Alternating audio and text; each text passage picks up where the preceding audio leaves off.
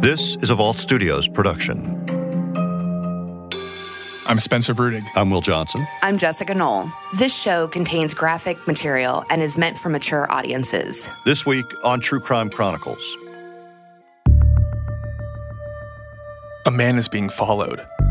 He doesn't know it, but he has been tracked for the better part of a day. He sits down in a booth at a local bar in his hometown of Lake Butler, Florida, and orders a beer.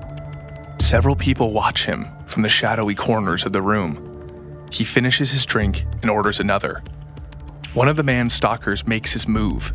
He's armed, but doesn't draw his gun. He walks towards the man, but veers off towards the employees section of the bar. You see, the man's pursuers are not there to harm him. They are Denver area police. They're not even there to arrest him, yet. Instead, they are after something that will confirm suspicions started almost 4 decades ago.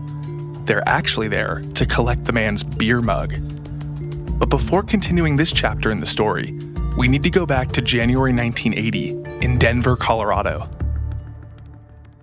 The weather is relatively mild, and all over the Mile High City, you can hear Rod Stewart, the Village People, and the Knack blaring on radios as the most popular bands ring in the 80s.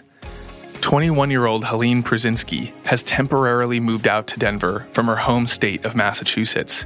She is majoring in journalism at Wheaton College and got into a winter internship at KHOW, a local radio station. The station itself is in downtown Denver. Helene takes a local bus every day from her aunt and uncle's house, who live in a suburb just outside of the city. Helene was well-liked. This is Kevin Vaughn. He's an investigative reporter at KUSA 9 News in Denver. She was described as always being very respectful, did not take chances, was not known to, get into cars with strangers or that sort of thing, was not believed to be dating anyone during her time here. Sort of the image of the clean-cut young woman pursuing her college degree and getting some experience in the radio field. On January 15th, Helene takes the bus to the station and works a full day. That evening, she says her goodbyes and leaves the station. And she got onto a bus and headed south on Broadway, and she got off in Inglewood and had about a 6-block or so walk to her aunt's house where she was staying, and she never got home. A couple of hours go by, and then her aunt starts to worry. With no cell phones or way of finding out where she is, her family calls the police and reports Helene has not returned home. The police respond quickly, and a search for Helene begins and continues through the night. The next morning, a woman called police to report a body in a field down in this area known as Highlands Ranch. Today, it's completely developed with houses and, big malls and that sort of thing. But back then, it was largely rural ranch and farmland. And so the authorities went and they found this young woman's body in this field, and they almost immediately identified it as that of Helene Prusinski. Her body was found several hundred feet from a road out in this field. She was laid out on the ground. She was partially naked. Her hands were bound behind her back. Her pants had been taken off. And it was pretty obvious, right away to the detectives that this was foul play, that somebody had done this to her. Douglas County Sheriff's officers and investigators from the Colorado Bureau of Investigation, aided by volunteers from the Arapahoe County Search and Rescue Unit, spent much of the morning combing the area, hoping to turn up something to lead them to the girl's murderer. The radio station where Ms. Prusinski worked has offered a reward for information leading to the conviction of her killer. The mystery of, what happened to her was solved in a certain sense. They knew that someone had apparently abducted her, and it appeared she'd been sexually assaulted and she was stabbed to death. Now, with a body, police move quickly to cordon off the area and begin collecting as much evidence as possible. They did collect a lot of evidence. They collected all of her clothing. They collected some plaster casts of footprints in the area. They suspected that the that the killer may have been wearing cowboy boots based on some of the footprints. After conducting as many interviews as they can, the very first break in the case happens when investigators reference several other 911 calls made in the days prior and in the same area. They had a description of a car that came from another case, and that's one of the things that remains a mystery. There were several women in the same area of Inglewood who in previous weeks had reported that a man had attempted to sexually assault them. And so their initial theory was that the same person that had done those crimes had perhaps been the person who, either lured Helene Pruszynski into his car or grabbed her by force or something and transported her down to this field in Highlands Ranch. Investigators are able to build a physical and psychological profile for the suspect, but they're not able to locate anyone that even generally matches who they think they're looking for. One witness that may have seen somebody, they thought maybe the person was a white man, 20 to 30 years old with, wavy, medium-length hair over his ears. But, two things about that. One is eyewitness testimony is often the weakest part of any criminal case. We used to do an exercise in journalism school where the professor, this professor I had, would stage sort of a confrontation and would pound his fist on the desk and his ashtray'd fall off and break on the floor. Everybody in the class would think, some disturbance was going on, and then he would ask them all to write about it, and what people wrote about was invariably different from person to person because they all saw something different, they all remembered something different. There were efforts to write a profile based on the kind of crime, and again, you get into this whole question about what you can divine from a crime about the person who committed it, and they tended to, often these profiles tended to conclude that the person was a loner, drifter. They knew he probably was at least old enough to be operating a car, so probably at least, 16, 17 years old, and that sort of thing. But they didn't have any real good suspects, that's for sure. Unfortunately, this investigation just stalled out rather quickly.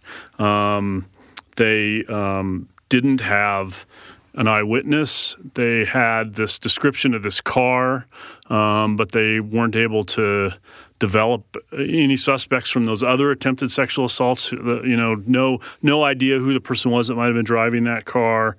We have to remember in 1980, there was no real concept that you'd be able to take evidence from a crime scene and develop a genetic fingerprint from it, a genetic profile, what we all know today as DNA. So primarily then, they were looking for evidence of sexual assault, and they sometimes could do blood typing and that kind of thing from, semen or other evidence left on a body. What they were generally doing in cases like this was talking to as many people as they could talk to, looking for people that might have seen something or knew someone. They were running through lists of known sex offenders and trying to see, does this person have an alibi? Will this person answer questions? And that sort of thing. The scientific component of it seemed advanced at the time, but is really crude by today's standards. It was just one of those mysteries that that went on to linger for, as we know now, almost 4 decades.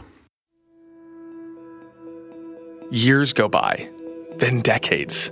The case is transferred to different detectives throughout the years and is occasionally reinvigorated with a tip or some sort of new technology. It was actually reopened a number of times over the years. The first time was in 1998.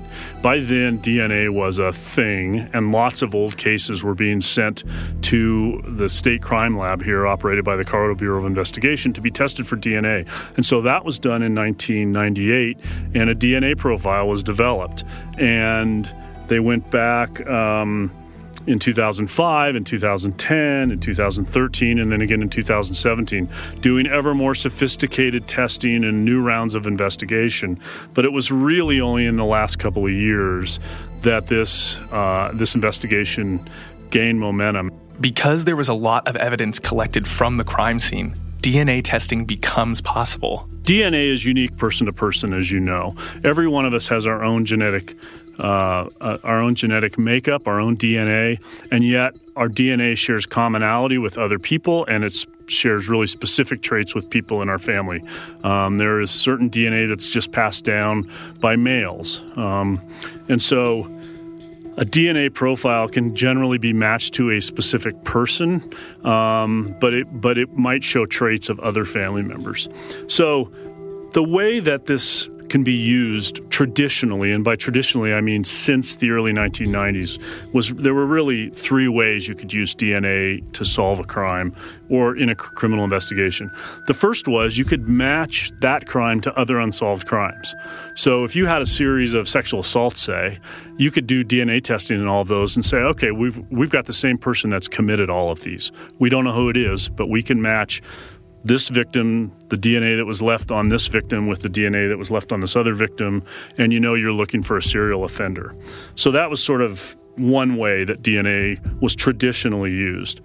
Then you could have another way where you have a sexual assault or a murder and you come away with a DNA profile that you believe is the suspect's. Often that's, semen if there's a sexual assault. Sometimes it's blood. Sometimes people that stab someone, for example, end up cutting themselves. So the detectives would find blood of the victim and blood of the perpetrator at the scene. And so let's say they've got this DNA profile and they've got a suspect that they have identified. We think this person might be the person. They can go collect a DNA sample from that person and then see if it matches. And if it matches, they can start building their case. And if it doesn't, they can eliminate that person as a suspect. So that's the second way. And then the third way, essentially, is to take a DNA sample from a crime scene that's unidentified and add it to the FBI's national database, what's known as CODIS, the Combined DNA Index System. Right now, there are 19 million profiles in this database. 14 million are from known offenders, people in jail and prison that have been convicted of a violent crime. 4 million are from people who have been arrested for serious crimes but not convicted. But there are still over 1 million unidentified profiles in the database as well. These DNA samples are from unsolved crime scenes that have never matched a known person. What's come online in the last couple of years is this sort of revolutionary new way of using DNA, unidentified DNA. And we can really trace its origin back a couple of years to the arrest in California of a man named Joseph DeAngelo. He is suspected of being a guy who committed dozens of rapes and more than a dozen murders in California in the 1970s and 1980s. What that technique is sort of a mix of DNA technology and genealogy. It's come to be known as genetic genealogy. So the way it works is a researcher will take an unknown DNA profile from a crime scene that the detectives are pretty certain is the killer's DNA. What a geneticist will do is then upload that profile into an open source DNA database. We have all these DNA databases out there. People have heard of Ancestry and 23andMe, and there's a bunch of other ones. People who will get their own DNA tested and upload it to these databases, to try to find long-lost relatives or to see if they've got relatives they didn't know about, or in the case of adoptees, to see if they've got biological relatives in the database. Most of these databases are closed to the police, but there are a few that are known as sort of open source, and in their user agreements, they tell people, if you put your DNA in here, that the police and anybody else might be looking at it. What these researchers will do with this unknown DNA sample is they'll upload it to one of these databases and they'll look for relatives, biological relatives. Often it's, second cousins, third cousins, fourth cousins, but they might identify a dozen people or something that are biologically related to this DNA sample that they believe is from the killer. And then the geneticist will start building a family tree. And you plot the people on that family tree, and then you start researching them. Who were their parents? Who were their children? Who were their siblings? And you just start building out this family tree. And eventually, you may identify people in the tree that are potential suspects because they're the right age, or they were in the right place at the right time, or in some cases they're already convicted of crimes, maybe convicted of crimes back at a time when their DNA didn't get into the FBI database. And so it's sort of, I think of it as reverse engineering, right? Instead of taking a DNA and matching it to a suspect, you take this DNA and match it to some distant relative of the suspect and then work your way back to identify that person. And so that's how the Golden State Killer case in California led to an arrest. There were, a handful of cases around the country solved this way in 2018. There were scores solved this way last year, and I'm guessing this year we're going to see hundreds of cases solved this way. I know of a number of agencies here in the Denver area that are using this technique now to try to solve some of their really old cases. And so it's really opened a whole new front on cold cases that have stymied detectives for decades. In Helene's case, it is this very crowdsourced genetic technology that has allowed the biggest breakthrough of all. In 2017, these detectives sort of started thinking along these lines. Maybe we can use this DNA to identify this person's relatives.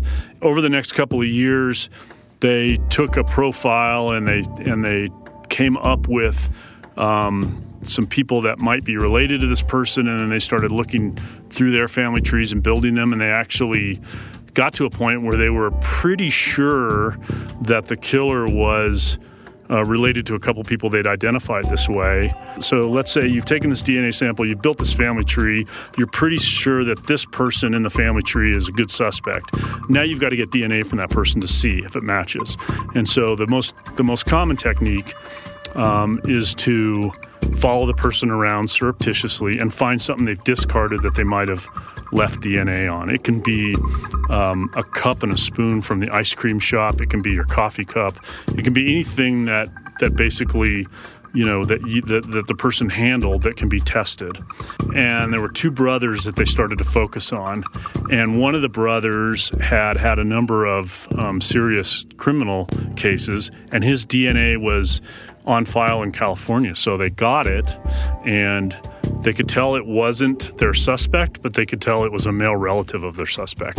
Some of the markers passed down in the male lineage matched. So then they thought, okay, it's got to be a sibling, perhaps. And so that led them to this guy who was born Curtis Allen White and sometime changed his name to James Curtis Clanton. They found him in Florida, and what was interesting was they knew these two people were one and the same because they both had the same FBI number. James Curtis Clanton had criminal cases, and so did Curtis Allen White, and their fingerprints matched. So in the FBI's identification database, the detectives here knew that Curtis Allen White and James Curtis Clanton were one and the same. And as they started looking into his background, they figured out that he'd been convicted of rape in Arkansas in the 1970s and had actually spent time in prison. And they had figured out that when he was paroled, he came to Colorado. And that was the year before Helene Purzinski was killed. And then they discovered that he was in Colorado until sometime after she was killed. I think it was the following year. So they knew he was in Colorado when this happened. They knew he had previously been convicted of sexual assault. There was a knife involved in that other sexual assault. Helene Purzinski was stabbed to death. So they're thinking there's a lot here that makes us think this could be our guy.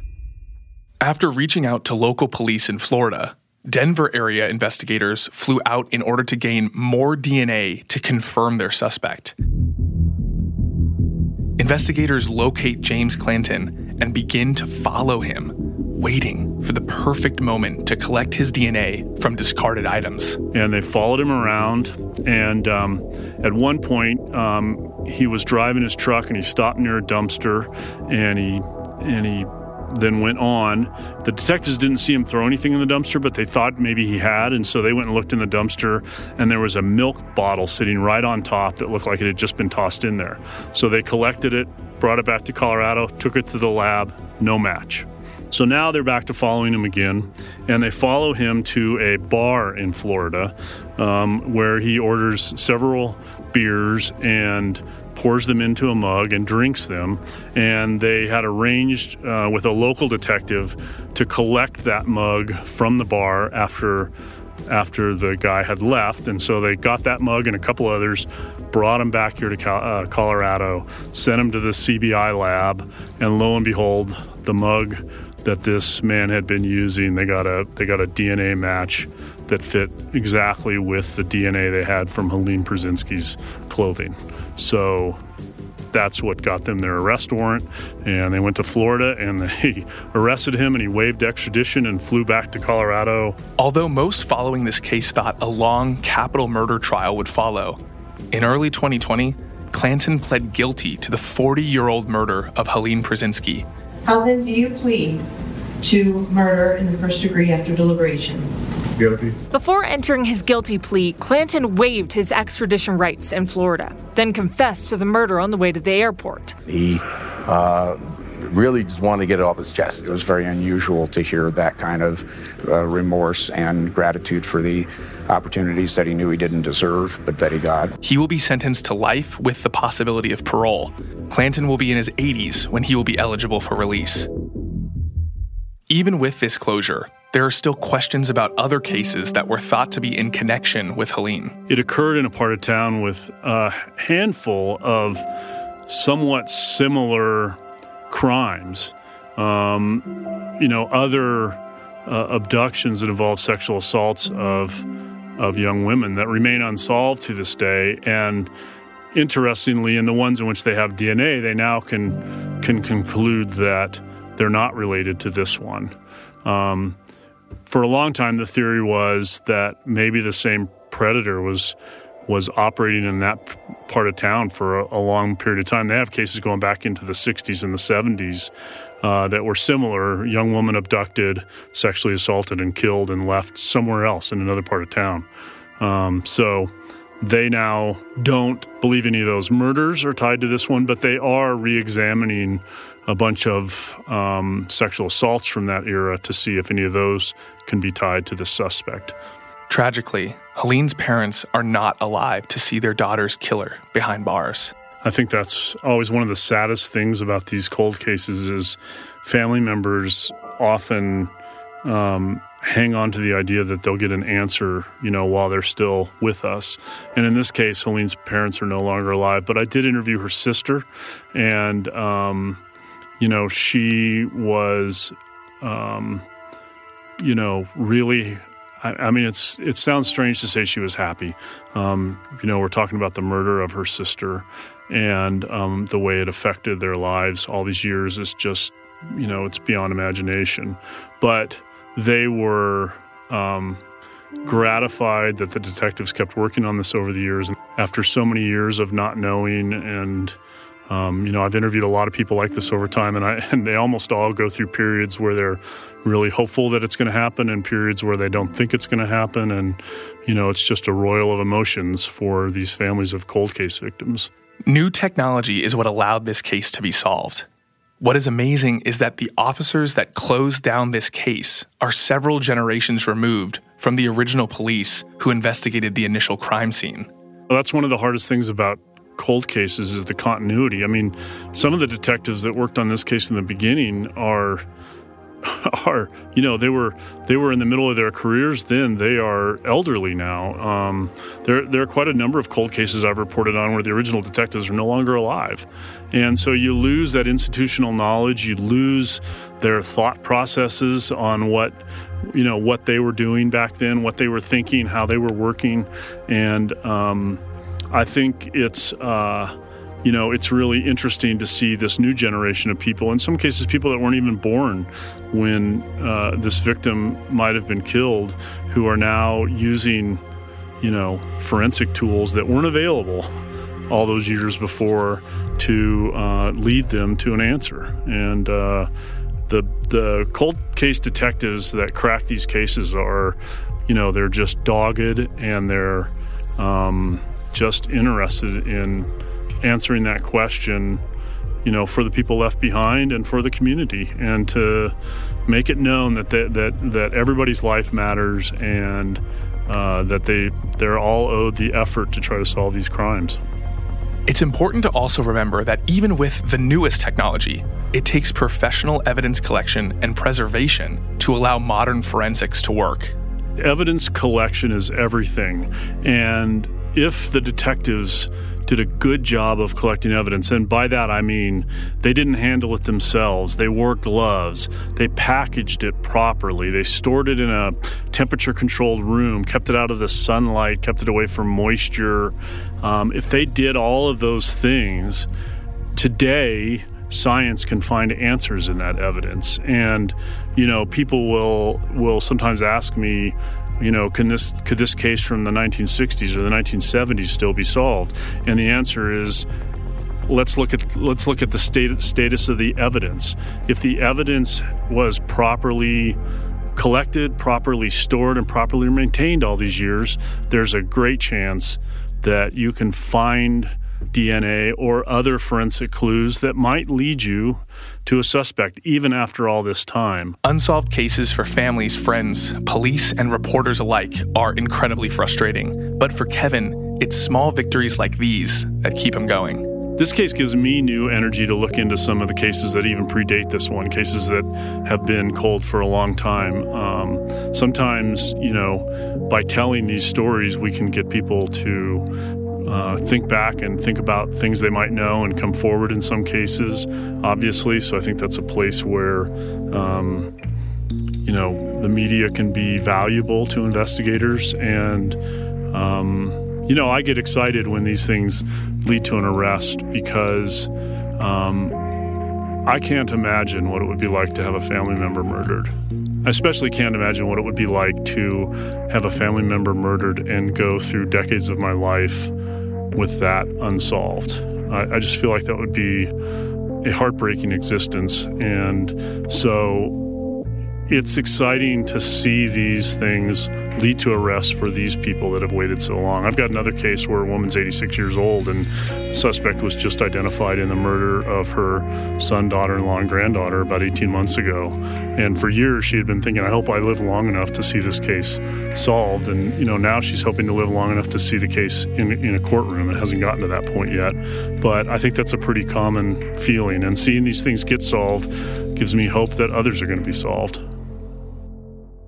Spencer, something that I found kind of interesting about this case is how they collected the DNA to get this guy. Right. It's pretty wild. I mean, it was a clandestine operation. One thing that if you watch any kind of true crime shows or you listen to our podcast, they pick up like the cigarette butt. Yeah, as long as they've discarded it, it's fair game, and they can collect that and use that for evidence. Oh, like you can't rush up and grab something from somebody. No, you can't grab it out of his hand while he's drinking it. He's got to discard it. Be obvious. It's just like trash you put out to the street. Once you've discarded it, put it out to the street. Right. It's property. Because they didn't arrest him at the time. They were just trying to collect that extra DNA needed to fill in the gaps. So what else can you tell us about this suspect who pled guilty? Yeah, so James Clanton recently pled guilty to the murder of Helene. He was in Denver at that time. He had committed a rape in Arkansas, and he was paroled out because one of his former counselors or therapists had said, I can take him and he can live with me. So the court system in Arkansas allowed him to leave the state to live in the Denver area after he was convicted for rape. Living with his therapist. Yes, or an ex-therapist. Tragic case. I'm glad we have his guilty plea. Yeah. And I think they tracked him down. And in regards to that, there was this really intense group of friends and family of Helene that kept her memory alive. They've been running a scholarship since her disappearance and murder all the way to today. They're still giving out the memorial scholarship in her name. And this group would occasionally, over the years, fly back to Denver to make sure that investigators were doing everything they could in order to solve this case. So a really passionate group trying to gain justice, and I think that they were able to gain a small semblance of that, even 40 years later. Thanks for bringing us the story. Yeah, and a big thanks to Kevin Vaughn and KUSA for bringing us the story. Yeah, we talked to Kevin about a few cases over the past few months. We have. And, he has his own podcast. He does. Blame. Check it out. It's actually an amazing story. It's really good. Jessica, what are we talking about next week here on True Crime Chronicles? Next week, we're going to talk about a small town in Ohio where over the span of just over a year, 6 women went missing. All right. We'll be back next week with that story. Spencer, what can people do? If you like this podcast, please give us a like, give us a subscribe, and rate us on whatever application you're listening to this podcast on. And if you'd like to join us for a discussion, you can join our Facebook group Inside the Crime Vault, where we talk about this and other cases that we're covering in Vault Studios, and where you have the opportunity to tell us about a case you think we should be looking at. We're also on Instagram, Twitter, and Facebook under Vault Studios and Inside the Crime Vault and True Crime Chronicles. We'll be back next week with a new case and a new story.